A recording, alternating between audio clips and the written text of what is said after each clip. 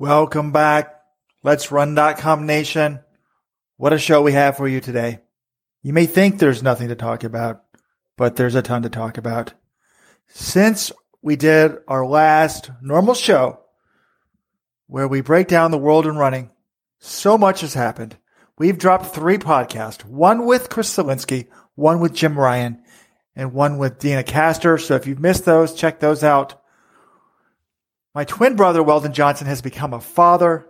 Dathan Ritzenheim has retired. Mary Cain has gotten a job. A high schooler has run 4 flat, 0.8 in practice. Ted Ginn Jr. has lied about beating Usain Bolt in a race, and much, much more. We're going to talk about all of that. This is Let'sRun.com co-founder Robert Johnson. This week I'm joined by A staff writer Jonathan Galt, my better half, superior version of my genetics, Weldon Johnson, is finding fatherhood to be a little bit more difficult than he anticipated and will not be on the podcast. But folks, we'd love to hear from you, and we do. We have some listener audio. We'll play that later in the show. Give us a call, 844-LET'S-RUN, 844-538-7786. But John, it's pretty exciting. I'm back to have the normal show. I'm excited to have the normal show because I do feel like there's a lot to talk about. Where do you want to start? Well, I'm glad this is a normal show as well. I love talking to our guests. We had some great ones. Dina Castor, Jim Ryan, Chris Zielinski. If you haven't listened to those podcasts, go back and listen to all of them because they're really terrific. But Robert, I know more than anything, you like this podcast because it's an avenue for you to just get your opinions out in the world. Go on rants, tell people what's what, let the world know how it really should be. And we finally have an opportunity to do that. So let's start, I think, with the most recent news, which is Mary Cain and Nick Willis signing with Tracksmith. This is a big difference. Normally, athletes, when they sign with a brand, they're independent contractors. Nick and Mary have signed contracts. They're full-time employees. Nick is the athlete experience manager. Mary is the New York community manager. Now, they're going to continue competing as elite runners, but they're also going to have to actually do some, well, not office type work, but more traditional employee type stuff as well.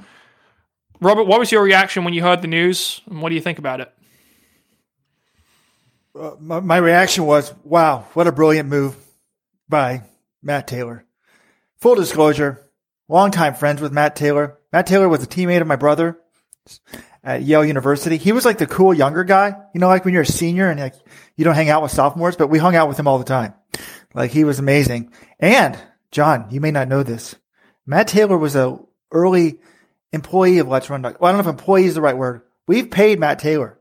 Back in the early days when it was just me and Weldon, we would have weekly conference calls with Matt, and Matt was supposed to organize us and get us focused on task at hand. And he had some really good ideas. We just ultimately didn't want to pay him enough. So we've had numerous people throughout the 20 years of Let's Run's existence trying to get Weldon and I focused to run this like a business.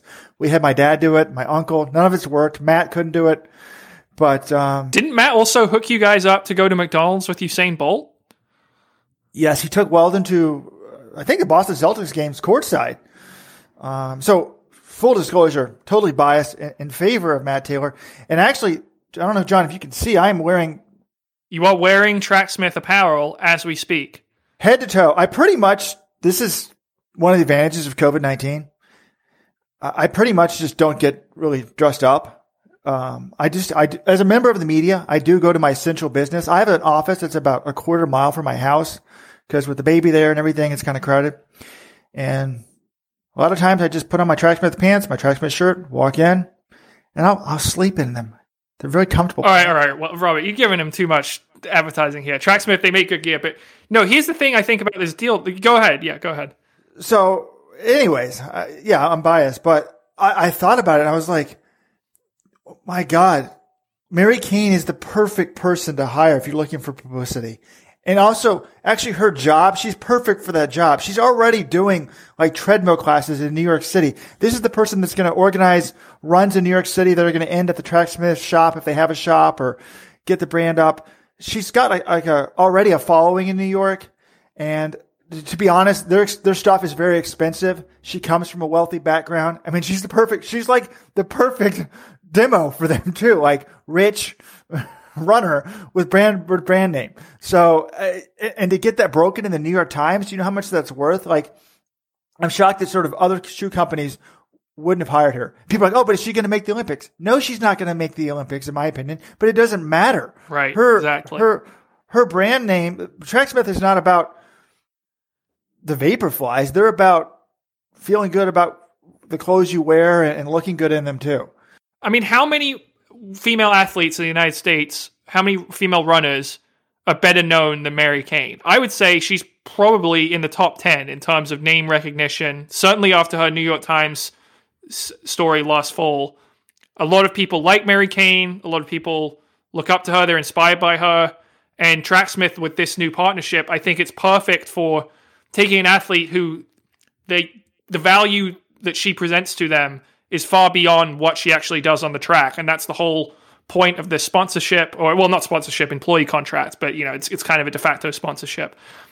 So I agree. I think it's a really smart move. And then Nick Willis is another guy who very well liked, very passionate about the sport, wants to improve it, has a lot of good things to say, good ideas, and is sort of winding down his career. Next year, he's going for his 5th Olympic team, but he's a 2-time Olympic medalist, so he has a lot of credibility. And I think that's another guy that you can bring in, and he's worth a lot more than just what he does in running, because he'll host events. He likes reaching out. He's very active on Twitter, and was always reaching out to people through there. So I think this is a good move for Tracksmith. I'm fascinated, though. We had an interview with Nick Willis on the site, and one of the questions I asked him was kind of personal, was asking how much money he was making from this new deal. He didn't answer. That's totally within his rights. But I'm very curious, Robert, their contracts. I mean, how do you think it compares to a typical running contract? Is it going to be more or less than what they were making before? What does a typical running contract mean? I mean, well, I guess of someone of their caliber. I guess we don't really totally know, do we? Mary Cain was making zero before, so I guarantee she's making a big raise. I don't think they're making a ton of money. I think they're probably making a little bit more than what the average Tracksmith employee is making. But in terms of Nick, I mean, basically he's not retired, but he's probably got one big run next year for the Olympics. And then maybe he'll keep going. He still loves to run. Maybe he tries to make a sub 4 minute mile at age 40, stuff like that. And, Tracksmith really is about the storytelling of running and sort of the mythology of running. And that's why I think these guys are good for that. One thing I thought was brilliant though was just the way it was pulled up. They got the New York Times to write about this. And the ironic thing is basically the average pro, let's take the normal average pro. You get paid just to run. You don't have to work in an office. Admittedly, you don't get health benefits. You're a contractor, so you're not an employee, but you just run. Here, they have to run. Well, not have to, but they voluntarily signed up for it. They run and work for the company, but they somehow spun that as this is superior to the normal endorsement contract. Yeah, I mean, I don't. In some ways, I've seen Outside Magazine, New York Times write this. It's brilliant. Like, you're actually doing more than the average runner for your money, but it's presented as a superior model. Now, and I'm not saying that it's not superior, but I just feel like everyone's bought this method. It's like, oh, this is the better way to do it. And I think that I personally, this is why we founded Let'sRun.com. When we quit our jobs in 2000 to train for the trials, even though I didn't make the trials, I was hoping to make them then train, but I came up 1 minute short. We were bored. Like, you can't just run all day. So we started Let's Run on the side. So if I was a runner, I actually would rather be an employee and do a few hours of work a day so I can build up a skill set so that when you're Nick Willis's age and you're 37, 38 years old, or how old is he? 37. You have a career to fall back on. So I think it's a win-win for both of them. It gives them some stability, healthcare, stuff like that. So, pretty neat stuff. But, I don't necessarily think that, I do think that these shoe companies should be providing healthcare anyway. So maybe they'll all become employees. I mean, in Japan, you sign with a corporate team. It's kind of similar to the Japanese model. You run for Toyota. Now, I don't know how much work they actually do for Toyota, but I think they do a little bit. Let's pause for a moment and give a shout out to the sponsor of this week's podcast, TheFeed.com. They've got you covered. Need something for your running? Want to take your running to the next level? Go there. You can get the Martin sports drink. You can get a PR lotion, even an AeroFit respiratory muscle training device. Pretty cool stuff. They've also got some COVID-19 stuff. How about an immunity boosting pack? Or even their BLDG active antimicrobial hand and face spray. So check it out. Go to thefeed.com/letsrun. Again, thefeed.com/letsrun. And you'll save 15% on your entire order. And while you're on the internet, why don't you check out the letsrun.com shoe site? Go to letsrun.com/shoes. And you can find the best prices and the best reviews. If you don't need to buy shoes, how about you review a shoe and help somebody else out? Thanks so much for supporting us. Yeah, I will be interested to see if this has an effect on other brands. Brooks, Nike, Adidas, do they they're not going to follow this model for all of their athletes, but do they create a couple new positions within their companies for this sort of thing? Yeah, and one thing that was interesting to me was they're like, okay, you're gonna do these other things outside of just running. But I was kind of thinking about it. I'm like, a lot of runners already do that in the sense of they're trying to create their social media profile because they think in their next contract when they're up, they want to show they have a social media following. So they're posting on Instagram, they're posting on Twitter. So one of the things Nick said though was that he didn't think that a lot of athletes were giving feedback or given opportunities to sort of display their creativity or that sort of thing within their companies. Maybe that was the case for him, but I do feel like from other athletes I've talked to, they do get feedback. I mean, they get to test products out. Noah Lyles, he's really into music and drawing, and I feel like Adidas has sort of incorporated that into his whole deal. A lot of I think Des Linden, I think she seems pretty... A lot of the Brooks athletes I've talked to seem to feel like a pretty good connection with Brooks. They're a smaller company than Nike or Adidas, but I haven't heard many complaints from their end about, being involved in the brand. So I don't know, maybe it was just his case, or maybe it is a widespread issue, but I think certainly there's an opportunity for this sort of model to become more widespread. I don't think it's going to replace the traditional athlete-sponsor relationship, but it'll be interesting to see where it goes from here. Yeah, but I just thought it was really masterfully. I feel like Matt Taylor's playing chess sometimes. Other people are playing checkers. To sign Mary Kane was just a brilliant move. And John, we've done this podcast from the Tracksmith headquarters in Boston.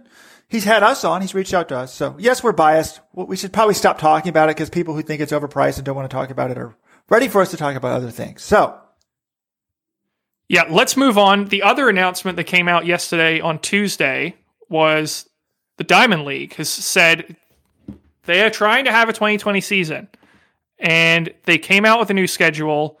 They've canceled or postponed every meet until August 14th, apart from the Bislett Games in Oslo, which have been rebranded as the Impossible Games, very small fields in those and sort of exhibition events, but they're still trying to go forward from it. But then World Athletics has basically said, we're going to try to have a normal Diamond League season. They're not going to have a Diamond League final. You won't get points, but they are going to try and have all these meets. So you start with Monaco, August 14th, then Gateshead, Stockholm, and Lausanne, Brussels, Paris, Naples, Shanghai, Eugene, Doha, and then a second meeting in China, which still doesn't have a venue. And that would be on October 17th. So I've looked through the schedule. There are a couple things that stand out to me. First of all, I don't know about this pre-classic. I'm still skeptical that the pre-classic will happen at all because they've scheduled it for October 4th. It's the same day as the London Marathon. It's the same day as week 4 of the NFL season. But more pressingly, the state of Oregon has banned mass gatherings through the end of September already. This is on October 4th, so obviously very close to September. And the University of Oregon has come out and said they can't confirm that Hayward Field will be available. They don't know, if students are going to be back or if they're going to be allowed. And Tom Jordan, the meet director, has said the whole idea behind October 4th was kind of be a placeholder because things are changing so dramatically. It's not that October 4th is our steadfast date. So, okay.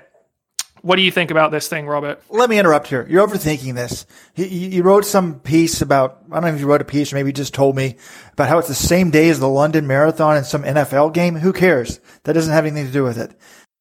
I think it does. If this is the only Diamond League held in the United States, and if NBC, it's usually on NBC or NBC Sports, and now it's just going to get, no one's going to watch it if the NFL is happening on the same day, Robert. What do you mean? NBC doesn't have day NFL games anyways. But CBS and Fox do, and people will watch those instead of track. I don't think it's the same demographic. The track audience will watch track. And everyone loves the NFL, Robert. I mean, I don't think this isn't like a massive problem, but if you're trying to grow the sport in the United States, you don't put it up head to head against the Patriots and the Chiefs, which is what they're doing. It's not ideal. The whole schedule has been reorganized. I know it's like a 1-year thing, but I'm just saying it's not great.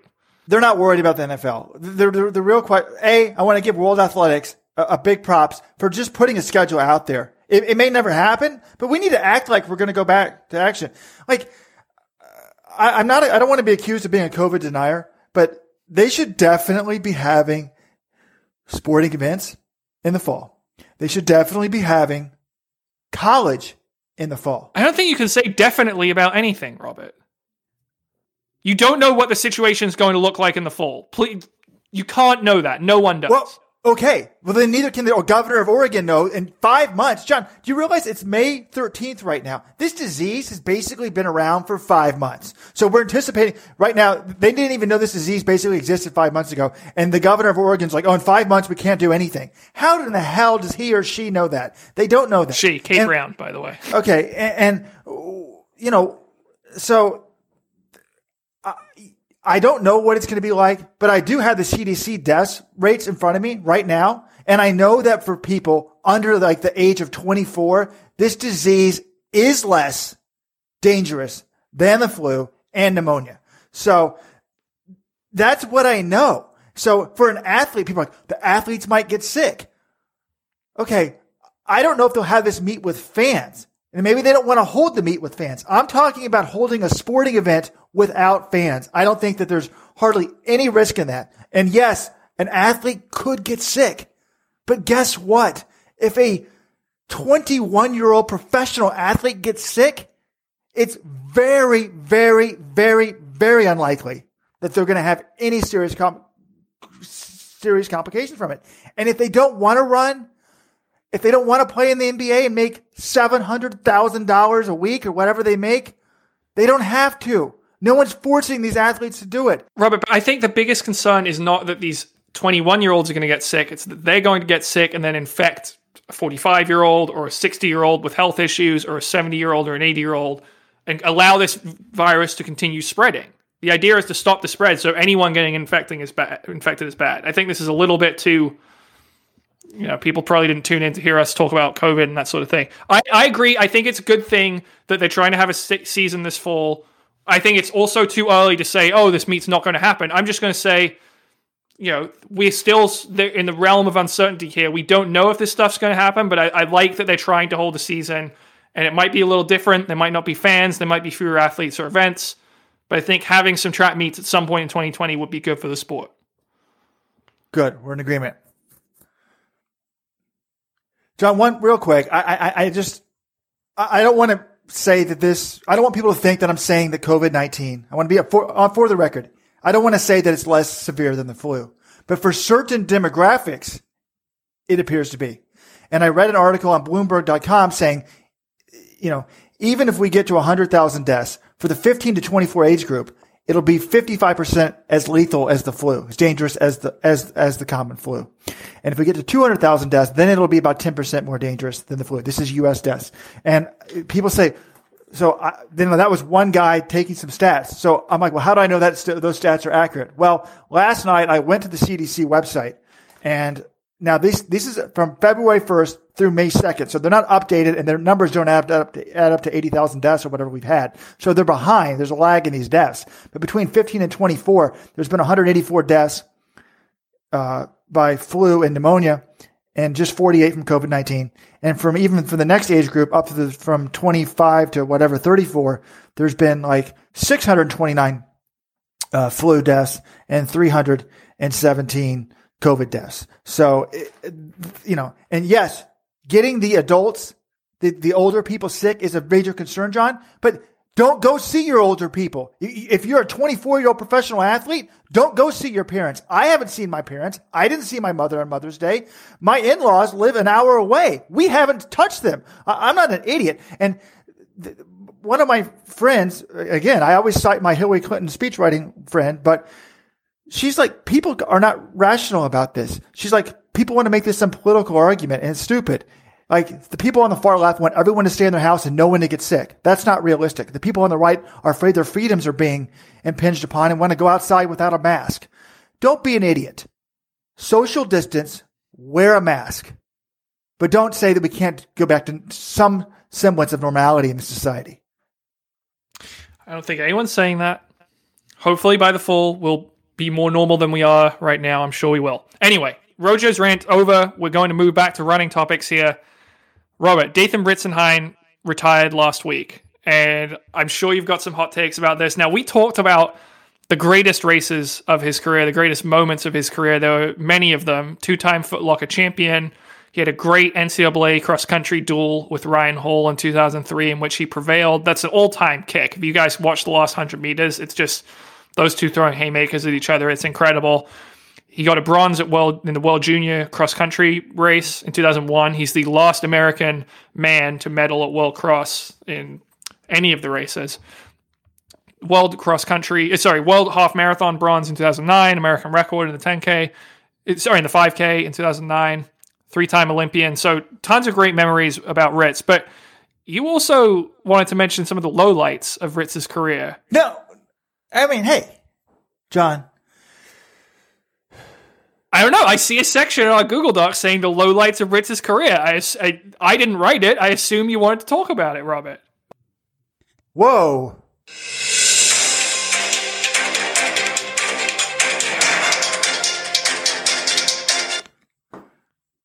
Podcast history, folks, is being made right now. I just looked up at my screen. I'm shocked. Not only do we have my twin brother, Weldon Johnson, joining the show mid-show, and Let's Run first, and perhaps podcasting first worldwide, a 3-day-old baby is on the show as well, or 5. How old are you? I don't want to say her name, Weldon. We don't want people stalking her. No, we can announce her name. Baby Cece. Charlotte Catherine Johnson, Cece. She's actually 6 days old. She's here. Make some noise, Cece. Hit the microphone. You hear it? You hear that? You hear baby sounds? We did. She looks very peaceful, Weldon. How has your life been peaceful over the last week? Oh, yeah. It's easy. This is cake. You know, all the advice on Let's Run. Newborns, no problem. Just kidding. First female guest ever on the podcast either, too, right? What? We had Dina Castor on just 2 days ago. Well, then, you got to give us some credit for that. Just kidding. You know, we now have Steve's daughter. We now have two female members of the Let'sRun.com team. So I think we need a splash page. Actually, we need the announcement of both kids on Let's Run. So maybe I'll get my head above water and do that today. Well, and she arrived, Weldon, on May 7th, which is the 20-year anniversary of the 2000 Olympic Marathon Trials, which is one of the big events in the founding of Let's Run. I find it very appropriate. Wow, really? Exactly 20 days? 20 years? Exactly 20 years. And that means it's sort of this month, the unofficial 20th anniversary of Let'sRun.com. Perfect timing. I thought you were going to say, when was the Jim Ryan podcast? That was the same day as this first Sub 4? Yes. Roger Bannister's first Sub 4. May 6th, yep. How do y'all view May 7th, 2000? Was that the death of an Olympic dream, or was that the birth of the idea of chasing your dreams? Like, Weldon obviously did not make the Olympic team that year. Like, no, it was my dream was alive and well. I had been a hack, and I had become a guy to watch for the marathon, and then I'm like, hey, I got a chance to make this the next time around. The dream was alive and well. I believed in myself. I was a much better runner. I ended up getting 4th in the country twice the next 2 years. You know, somehow I beat Abdi Abdurrahman in my last time I raced him. So my career was like Alan Webb's, just short and brilliant. It was kind of like Jesus. May 7th, 2000 was kind of like Jesus' death. It was just the beginning.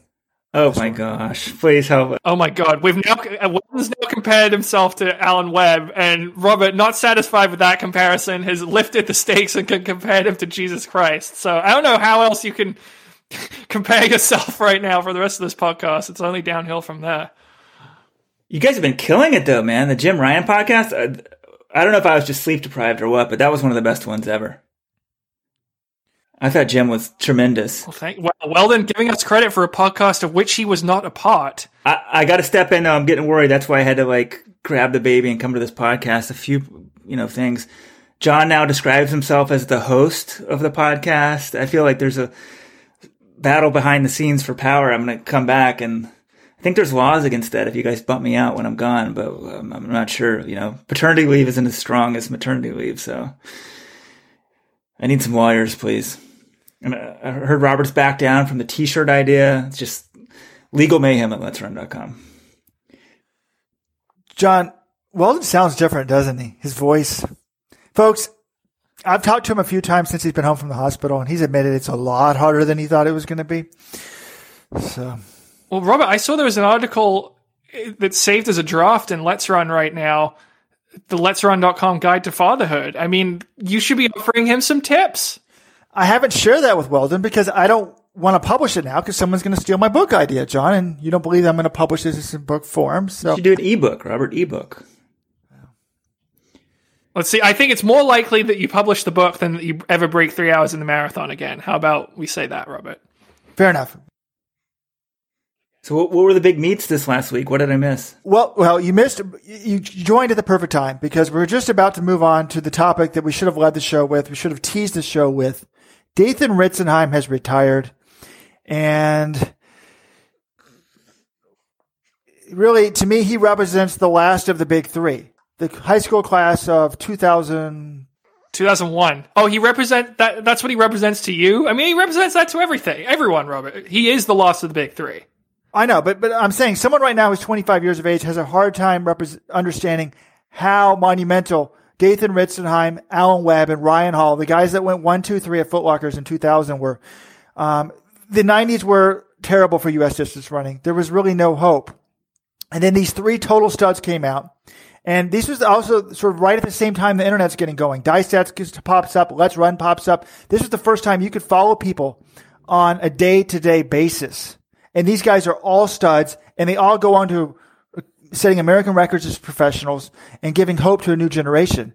And it's just amazing how U.S. distance running changed so quickly and just the society changed so quickly. I mean, our buddy, Eric Hawkins, Weldon's Yale teammate, was at one point ranked in the top 10 in the U.S. in high school 3,200 meters. You had to wait 5 weeks for Track and Field News to update their list and publish a magazine for you to see if he was still in it. So he runs 9:11 and the Texas Relays are 9:12. He's on the list at number 3. And then when the end of the season is out, he's not on the list anymore. So it's fascinating. But we really need to talk about Ritz's highs and lows, John. But more importantly, who had the better career? Who had the worst career? Dathan, Alan, or Ryan Hall? I mean, it's such a fascinating debate to me because we were arguing about this over text late last night. And everyone has a different opinion. And I think the reason why it's a great debate is because there's a legitimate case to be made for all three. I did a Twitter poll the day Ritz retired. The results were 37% in favor of Ryan Hall, 36% in favor of Dathan Ritzenheim, and 26% in favor of Alan Webb. That's about as even a split you're going to get on any question.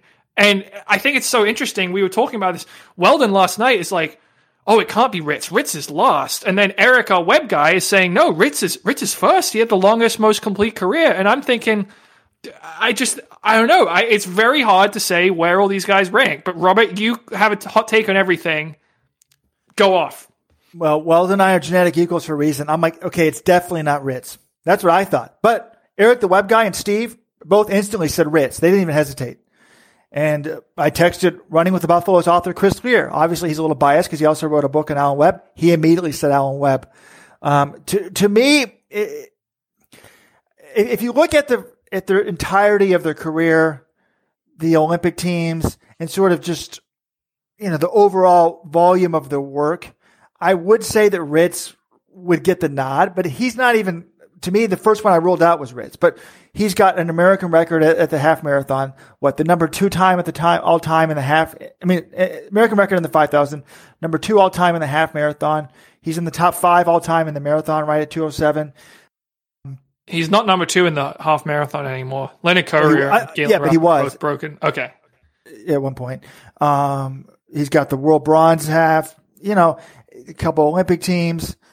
I mean, how many Olympic teams did Hall and Webb make? Webb made one. So Webb made one, Hall made two, Ritz made three.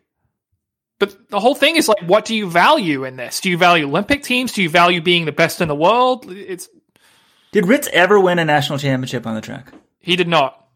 It's sort of interesting, right? Like, I feel like also, and Ritz has been hanging on for how many years now? Like, what's his last major accomplishment? His last accomplishment was getting 7th in the 2015 Boston Marathon. He's run a couple decent half marathons since then, but nothing special. Look, the numbers may add up and say Ritz had a better overall career, but I'm not picking Ritz. Why? Because he never moved the needle for me. And full disclaimer, I used to be the biggest Ritz fan ever. Like, when he was winning those Foot Lockers, it was amazing. When he ran his first 10,000, I went on Let's Run and said, hype it up. This could be the first non-African guy under 27 minutes. I was so excited. But basically for his entire pro career, he never moved the needle for me. When did I wake up excited to watch Dathan Ritzenheim run and think, oh my God, he might take on and beat the best in the world? I would say never. Now, when he ran that 12:56, it was amazing, but it was so unexpected, and he didn't even win the U.S. title that year. He did run an amazing race at Worlds, but nobody noticed it because Bekele and the medalists were like 40 seconds ahead of him,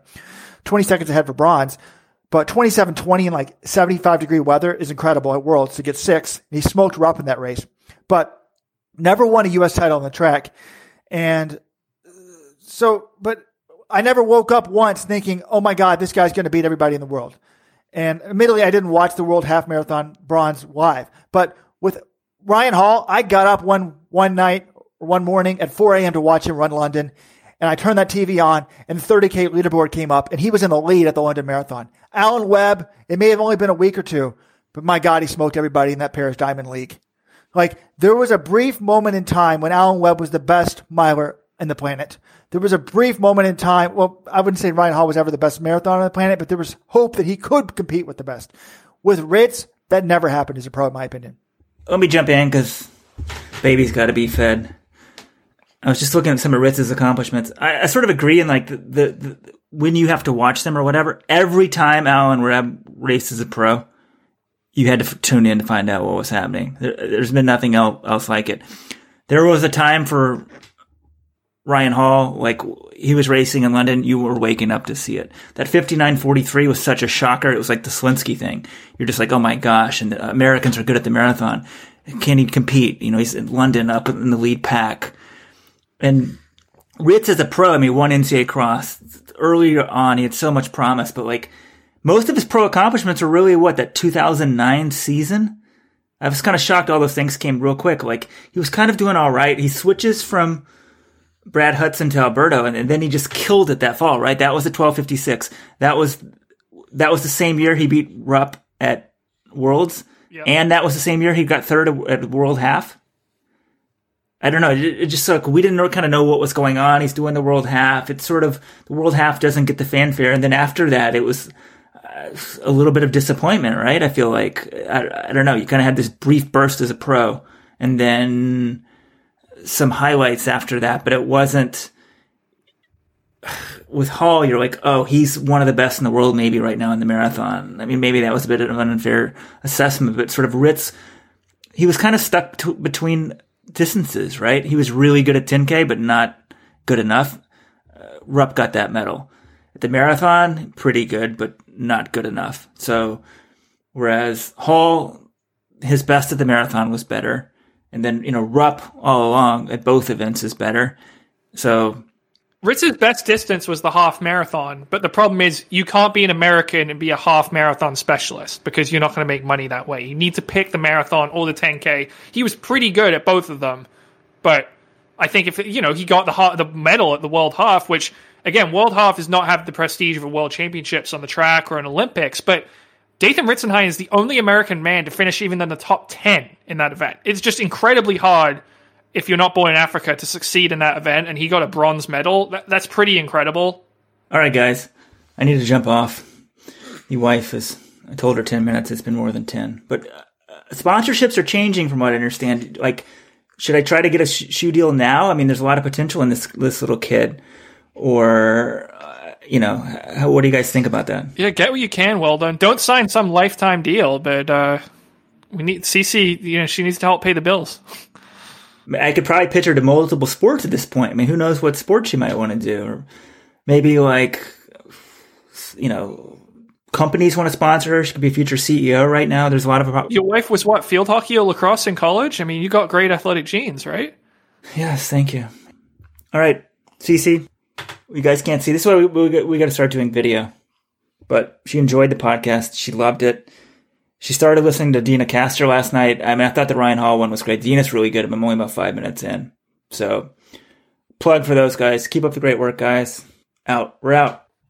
Wow, John. I mean, you're not close to fatherhood right now, but did you notice how he was so tired? He was saying, I really enjoyed the Ryan Hall interview. We didn't have a Ryan Hall interview. I did notice that, yeah. Well, I was trying to separate that between just the habit that we have of misspeaking and a mistake caused by sleep deprivation, and I think it's kind of hard to tell. Anyways, let's get back to Ritz, Hall, and Webb, because I've still got a lot more to say.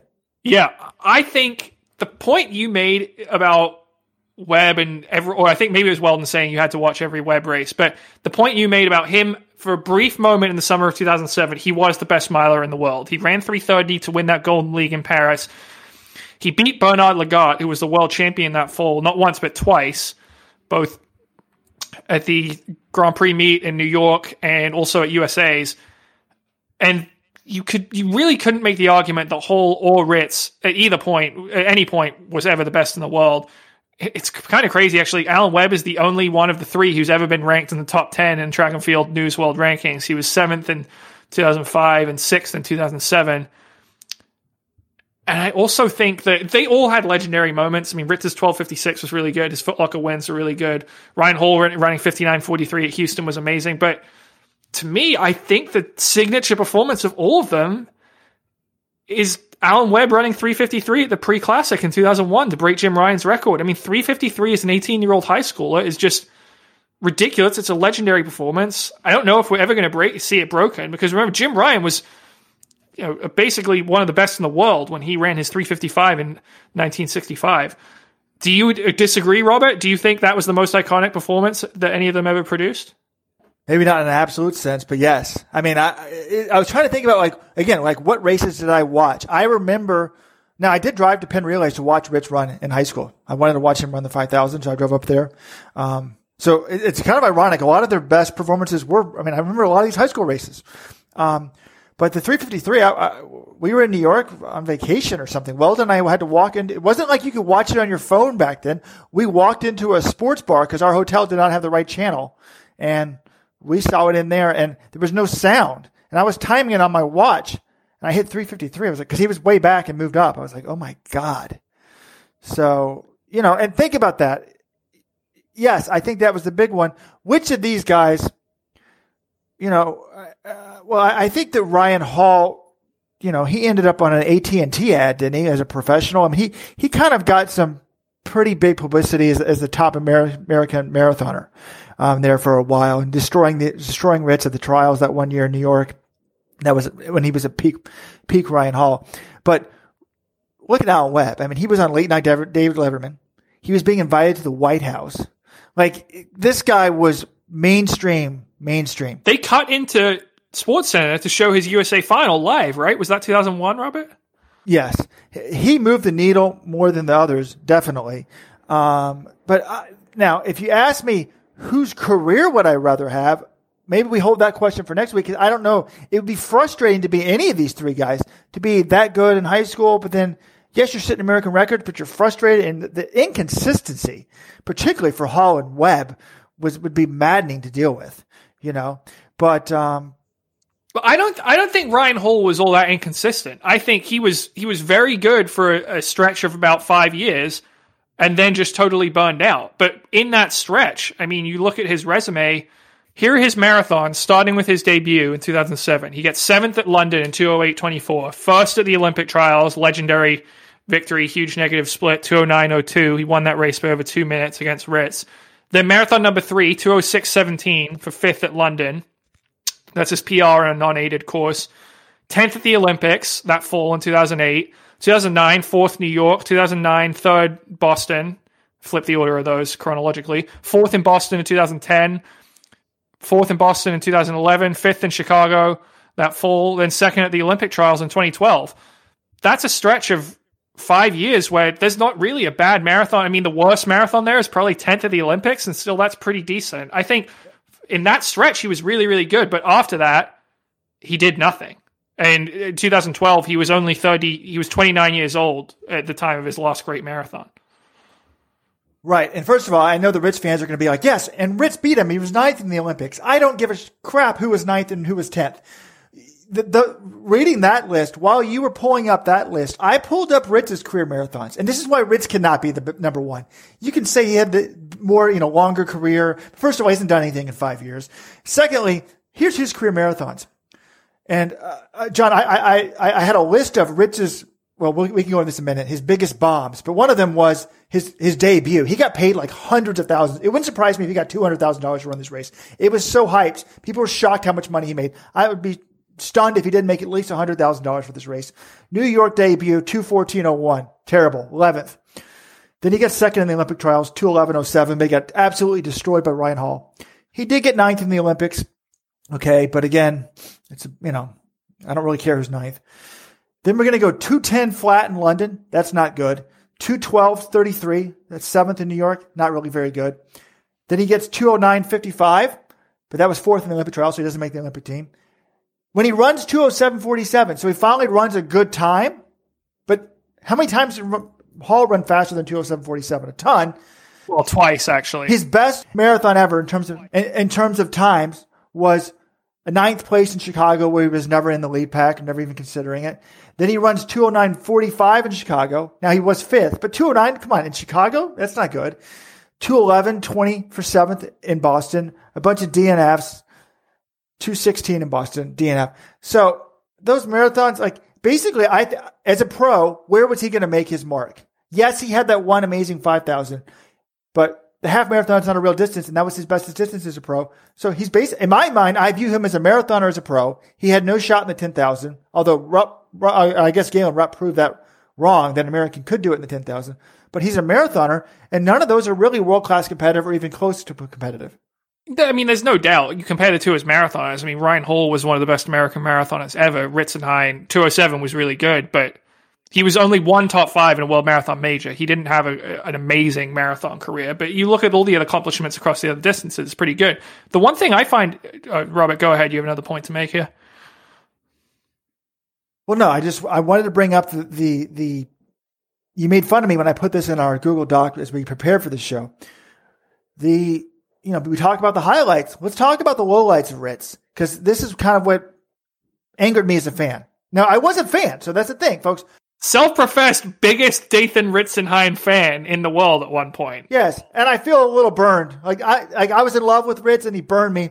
So I guess when he also joined the evil empire, Nike, Salazar. So you're going to be ranting about Ben Sorrell on the podcast 5 years from now, Robert? Yeah, maybe. So, okay, so we talked about his marathon debut when he got paid certainly over $100,000, I would think, and he runs 2:14. Not good. He also, before that, he ran World Cross as a pro. He was very much hyped in 2005. This guy was a cross-country legend. Why didn't he run World Cross more often? I think he ran it once in high school, right? So he ran it, he got 3rd as a high school senior in the junior race. Then as a 19-year-old, he actually got 24th in the senior race, which is pretty good in 2002. But then I think he only ran it one more time after that in 2005, and he only got 62nd, as you said. Yeah, 62nd? Ritz, come on, dude. So actually, when I asked John Kellogg what was Ritz's greatest accomplishment, he said 3rd in high school cross country in the junior race. I think that's fair though, because you compare it. He was a high school senior. He was tiny, this scrawny little, bag of bones, and he's racing against Africans. I'm sure there were some guys who were over 20 years old in that race, and he gets 3rd. And one of the guys who beat him is Kenny Sibakele. I mean, no one's beating him in cross.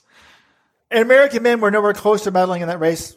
And haven't been close since. Before or after. But I think Tegenkamp was in that race, and he was 5th. So if you take Ritz out, he would have been 4th. Now, he was 10 seconds back or something. But anyways, so you have that bomb at World Cross. You have the bomb in his marathon debut.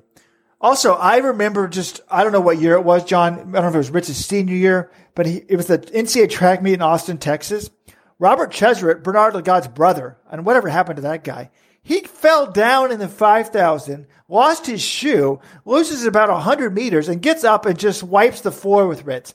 And I remember thinking, Ritz was my hope for the generation. At the time, I'm like, we can compete with Africa. And then I'm like, oh my God, Ritz looks like a JV runner. So that wasn't bad for me. Then he never wins a track title as a pro. I mean, that's just bad luck, though. He coincided with, I mean, if you didn't have Galen Rupp out there, Galen Rupp was the greatest American 10,000 meter runner of all time, and his prime coincided with Dathan Ritzenheim. Now, I don't think Ritz was second in many of those races, though. I think he was probably second in 2009.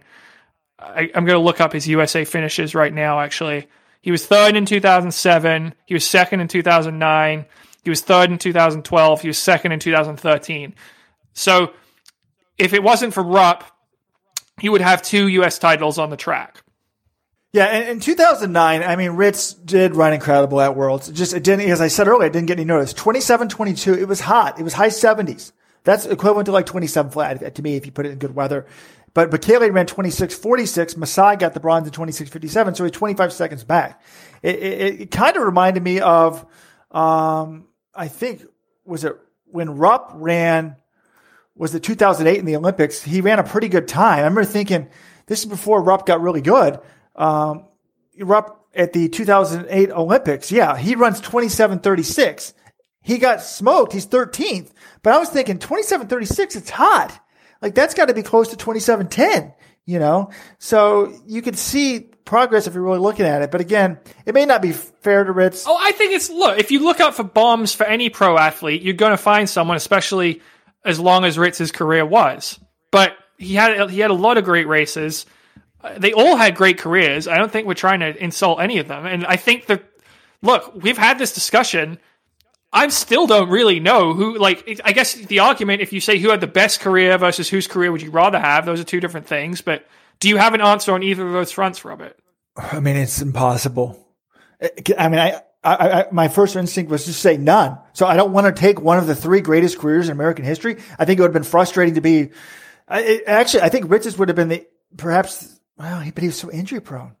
I don't know. I mean, it's really hard. I don't know. One thing that I really like is they all kind of have bragging rights over each other, though, depending on the race. Because you got 2003 NCAA Cross and also high school. Ritz stomped them all at Foot Lockers in 2000. He had a record margin of victory. And then he beat Hall again at NCAA Cross in 2003. Webb had turned pro by that point. But then in 2006, Webb moves up to the 10K and beats Ritz in his 10K debut, runs 27:34, which is Hall's range. Webb's range is ridiculous. 143 for 800 and 27:34 for 10K, and he was not really training like a 10K guy. That's crazy. And then Hall has big bragging rights on Ritz because at the 2008 U.S. Olympic trials on the marathon, he just crushes him and everyone else and wins by over 2 minutes. So all of them can go up and say, hey, I dusted you guys, you know? But then Ritz would say, isn't the point to do well at the Olympics? And Ritz actually beat him at the Olympics. And I got to get back into I apologize. If Ritz is listening to this, I don't want you to think I didn't think you had an amazing career. You did. But, you know, it's frustrating. But so, John, you're talking about bragging rights. I looked up Tillis Jobson. Now, this probably doesn't have every race, but head to head, I've got all 3 pros. Ryan Hall, Alan Webb as pros. Got any idea? Ryan Hall and Alan Webb as pros? Did they even race? I guess it's 0-0. I'm shocked by this. Ryan Hall, 2 wins. Alan Webb, 0. Ryan Hall beat him at the Adidas meet in the 2 mile in 2006. Both races were 2006. 8:26 to 8:33. And then also Hall beat him in a 1500 in Europe somewhere. 343 to 346. How does that happen? See, this is the other thing. Like some of the inconsistency. How does Ryan Hall beat Alan Webb? 2006, Alan Webb. This is a year before he runs 330 and 346, and he loses to Ryan Hall in a track in 1500. That's insane. What was Ryan Hall still running 1500s in 2006 for? But hey, he was. Okay, so but let's get to Ritz. Ritz versus Hall as pros. And again, this is where Ritz gets the bragging rights. 5 wins to Hall's 2 wins. So Ritz beat him, destroyed him at USA's in 2006 in the 5,000, 13-16 to 1340. Beat him in Lucerne that year, 1325 to 1334. beat him at USA's in 2007, 10,000, 28-31 to 28-51. So it wipes the four of them the first three times they race as pros. But then in the Olympic trials a year later, it wasn't even close. Knockout for Ryan Hall, 209.02. He beats Ritz second place by over 2 minutes. That was a legendary performance. But then Ritz beat him at the Olympics. No, yes, and it doesn't have that race.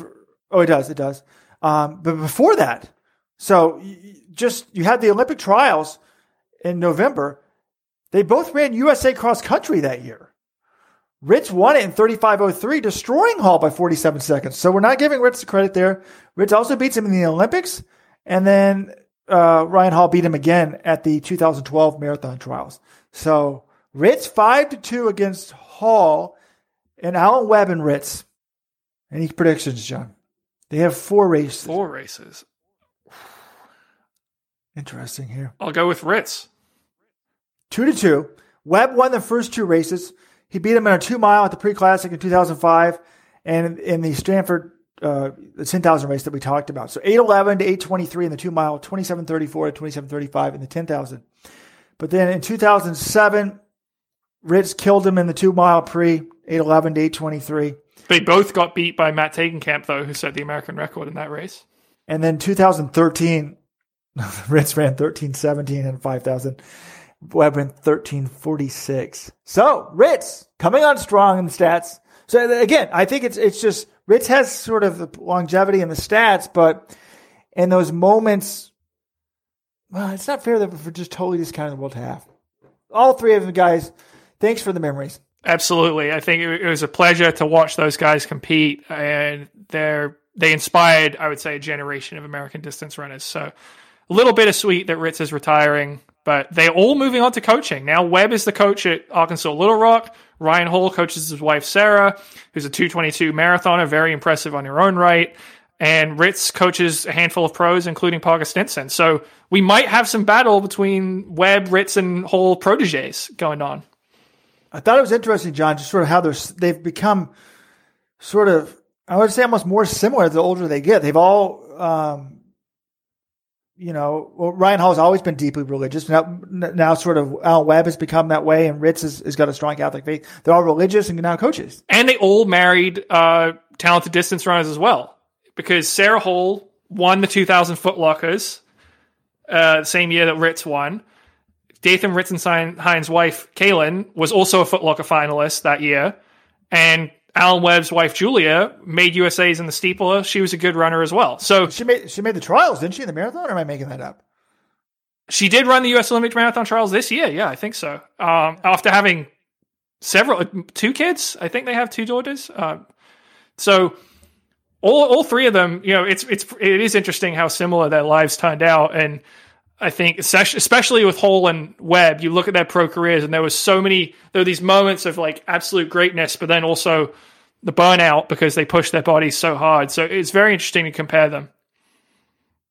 I think this is probably not the last time that people will be having a debate about whose career was better. I think that one's going to live on in bar arguments at the Wild Duck for 10 years or so, maybe more, probably more. All right, John, we just talked about 3 past high school legends. Let's talk about a new guy. Ryan, I don't even know how to say his last name. Is it Schoppe?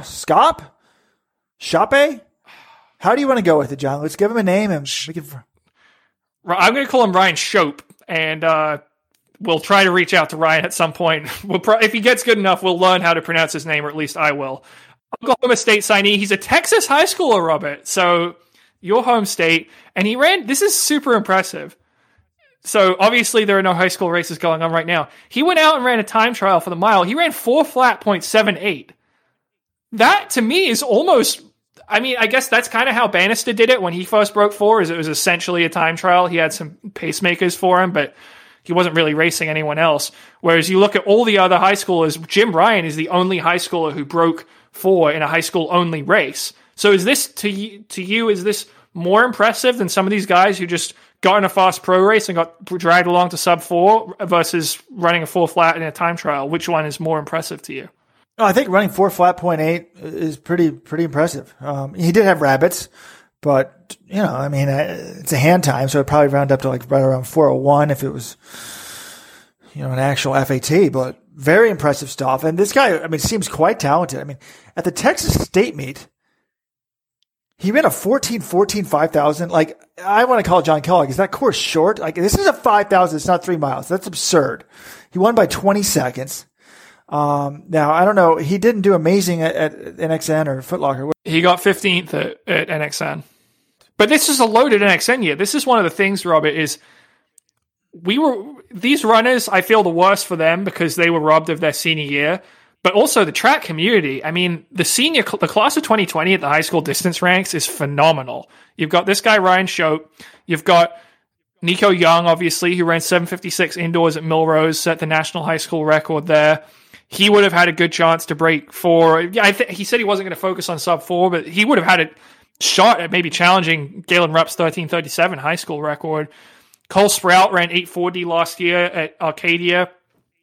Josh Methner, he broke the course record at the Illinois State meet. We had him on the podcast. He's the Foot Locker champion. You've got Athing Mo and Caitlin Tui on the women's side. I mean, there were so many great high schoolers who would have had a really good opportunity to run some incredible times this spring and also compete maybe at the Olympic trials. So I feel really disappointed that we missed out on their senior years because we're going to have racing again, but we're never going to be able to see what those athletes could have done as high school seniors. That's true, but I think in the long term it may be good for them. I'm not sure that the hype and the attention and the pressure is necessarily a good thing. I guess we're getting more and more used to people running really fast in high school, so it'll never be the same. Even if we had a Ritz, Webb, and Hall come around now, it wouldn't be the same of like everyone's focused on them. You know what I'm saying? Like people have been putting up crazy fast high school times for years, but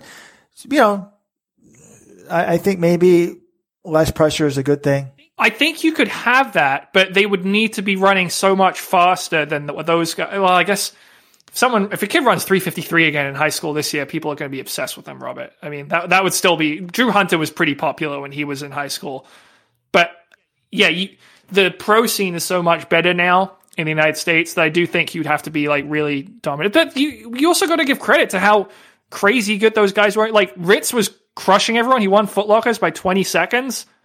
Alan Webb running 3:53. We just haven't really seen that sort of thing ever since. I guess Solinsky did win Foot Lockers by 20 seconds as well. But anyway, moving on. There was this story came out. I think TMZ was the one who sort of brought this to attention. Chicago Bears wide receiver Ted Ginn Jr. has claimed that he beat Usain Bolt in a relay when they were in high school.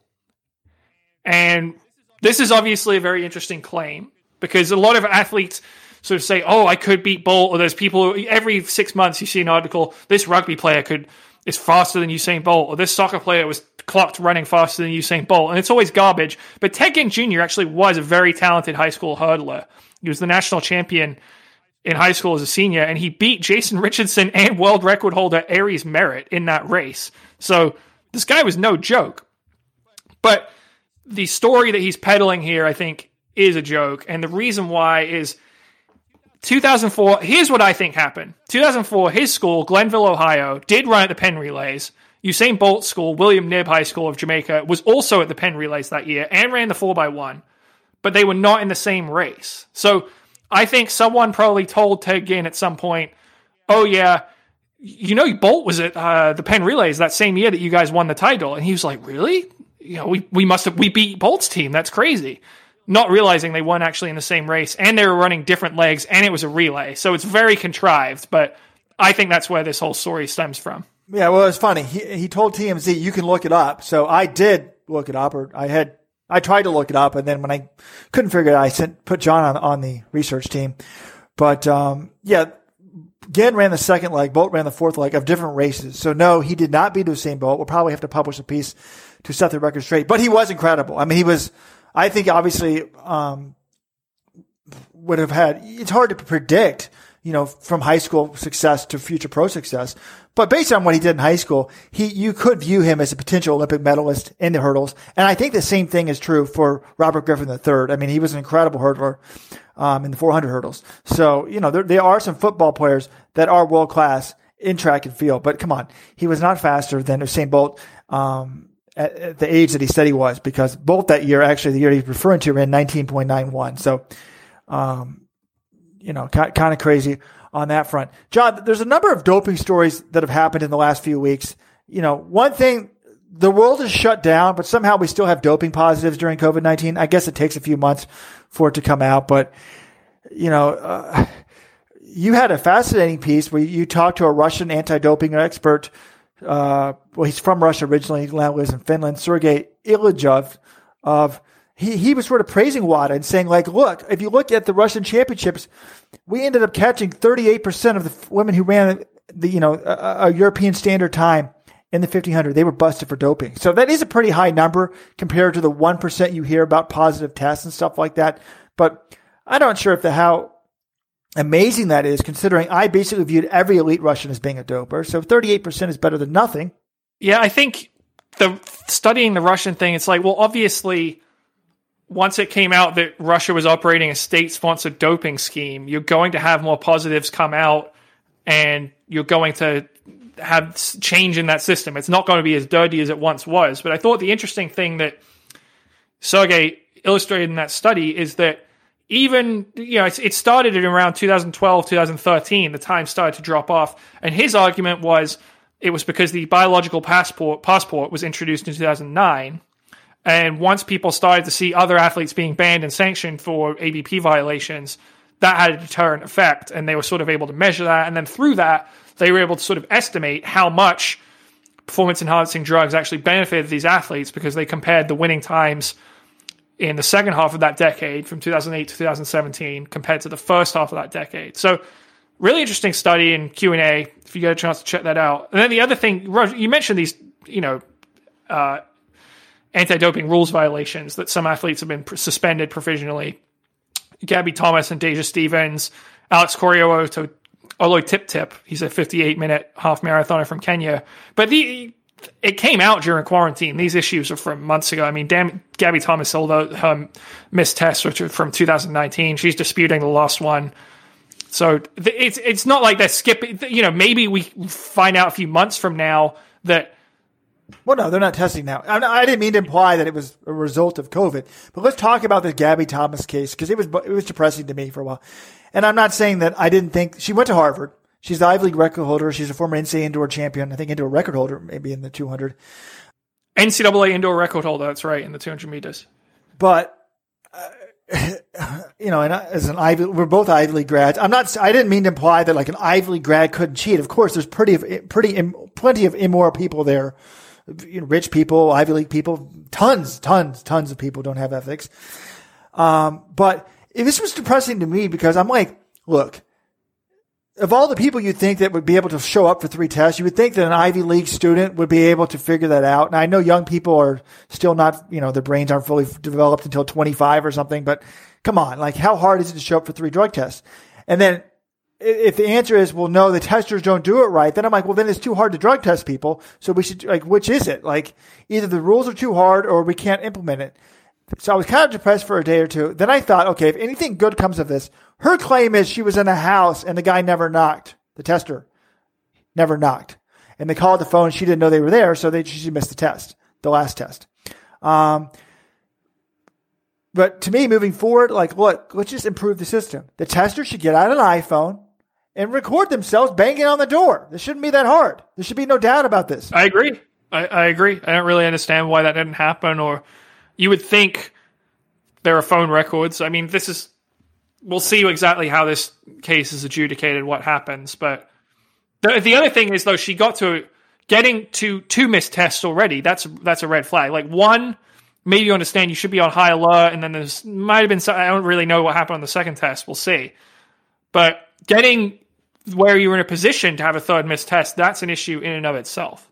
Yeah, but I can see your first year as a pro, you kind of missed one, and I forgot. Sure. Wasn't there? Oh, the second one, she said she was in the vicinity of where she was going to be. So if I say I'm going to be at home every day and I'm at the grocery store, I guess that doesn't count. I'd like to see the details of that. What does that mean? But John, I'm not sure the phone records are going to help. I think what's going to claim is the tester's phone records would show, assuming they have Google Maps on or something. Okay, yes, I went to that house. No, I'm saying call records. If you tried to call someone, which he was supposed to do, there should be a record of that event, right? I think she claims that she got a call, but her phone's on vibrate at 6 a.m. Oh, right. Yeah. Sorry. She wants a banging on the door. So the phone records will show he or she, the tester, was there. He or she, Gabby, was there. Yeah, there's no way to prove that he knocked on the door. Right. Gotcha. Now, suppose that she was in a house with 10 people. So if 10 people say, oh, I didn't hear a knock, do you believe that, or are they going to have Gabby's back? This is going to be a tough case to prove either way, I think. Yeah, it'll be interesting to see how that plays out. Also, where has Deja Stevens been? Like, she was an Olympic finalist when she was in college in 2016. Again, an Olympic finalist in 2017, U.S. champ that year, and has essentially just fallen off the face of the earth the last couple of years. If anyone knows what Deja Stevens has been up to, please let us know. Jonathan Gold at letsrun.com. She was a big talent. Well, John, we've been going on a long time, but there's one story that's been in the news a lot and running, and I think we need to address it. Not a great length, but Ahmaud Arbery, he was killed while running after a confrontation in Georgia, I guess in February, but it became a national story recently because it came out that the people that killed him had not been arrested, and the people were outraged. The video came out of the killing, and now they have been arrested. Very difficult story, obviously, depressing story for the country. What are your thoughts on that? I mean, first of all, it's a tragedy. A young man is dead, which I think it seems like it was very preventable. It's pretty senseless to me is the way it seems. But the biggest takeaway I had was it made me reassess my privilege I have as a young white man going out on a run. I never worry about any sort of violence or anything happening to me. And I think I take that for granted, but hearing a story like this or other stories of what has happened to young women out on runs, I think it made me re-examine how lucky I am that I can just go out and it's never even a thought about something bad might happen to me when I'm running. And that's not always the case for other people of other races or gender. And that wasn't something I fully appreciated until I think I read this story. Yeah, well said. I mean, I think that the death was preventable. It's sad that it happened. I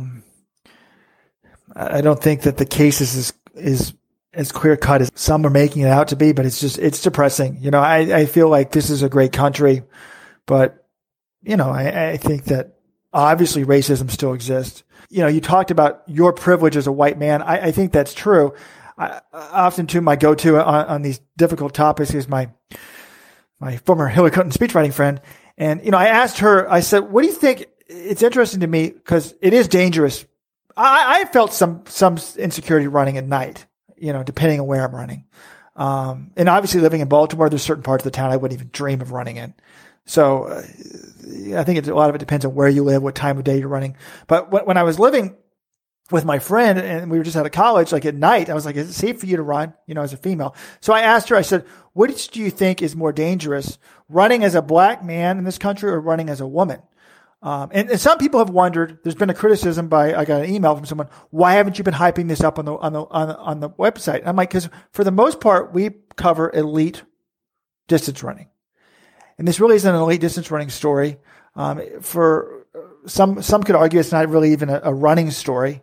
I think it's a running story, but you can argue that that's not the main component of the story. No, but some are debating that he wasn't actually out for a run. I don't want to get into that.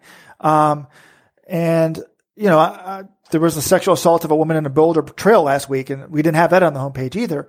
So anyways, but my friend said, she's like, well, I think it may be more dangerous for women. That's possible.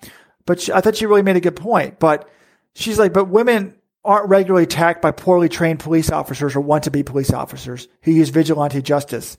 And it strikes me as easier to do something about this problem of sort of people using guns inappropriately in the name of justice, especially for relatively minor problems like burglary, than it is to do something about the problem of men being violent with each other and overly sexualized as compared to women. It's a really good point. Like, you know, I think that when we've seen it here in Baltimore, you know, ignoring the specific, if you ignore the specifics of the Freddie Gray case, or if you ignore the specifics of the Ahmaud Arbery case, I feel like police have a very big responsibility. And they need to be held to a higher standard. And I know this isn't actually a police case, but it's an ex-policeman and his son. So, it's an interesting point. So sad story. Hopefully these stories can push us forward as a society moving forward. Agreed. So, John, I think that might wrap the show. Folks, if you want to get in touch with us, give us a call, 844-LET'S-RUN, 844-538-7786. But we did hear from one podcast listener.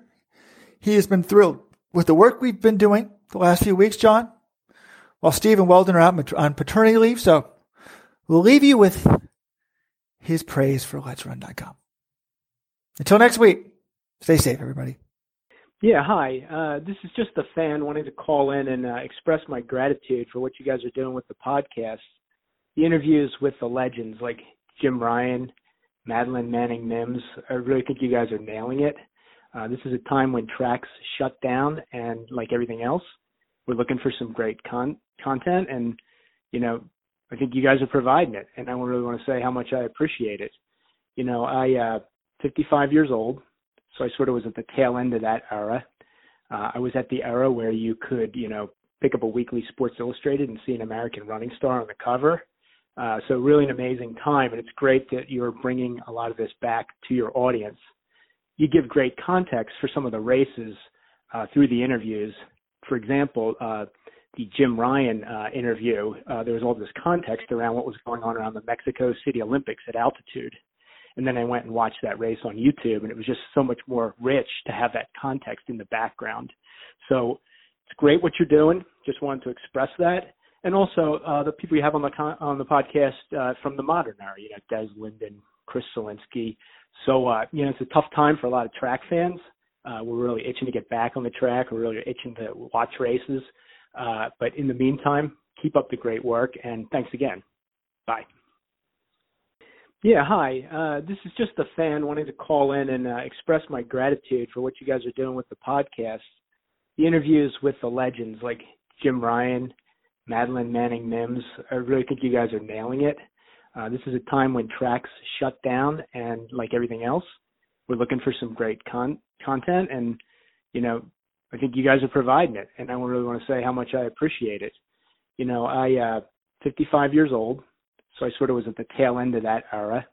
I was at the era where you could, pick up a weekly Sports Illustrated and see an American running star on the cover. So really an amazing time, and it's great that you're bringing a lot of this back to your audience. You give great context for some of the races through the interviews. For example, the Jim Ryan interview, there was all this context around what was going on around the Mexico City Olympics at altitude. And then I went and watched that race on YouTube, and it was just so much more rich to have that context in the background.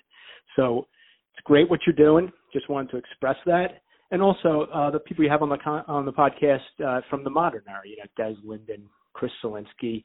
So, it's a tough time for a lot of track fans. We're really itching to get back on the track. We're really itching to watch races. But in the meantime, keep up the great work, and thanks again. Bye.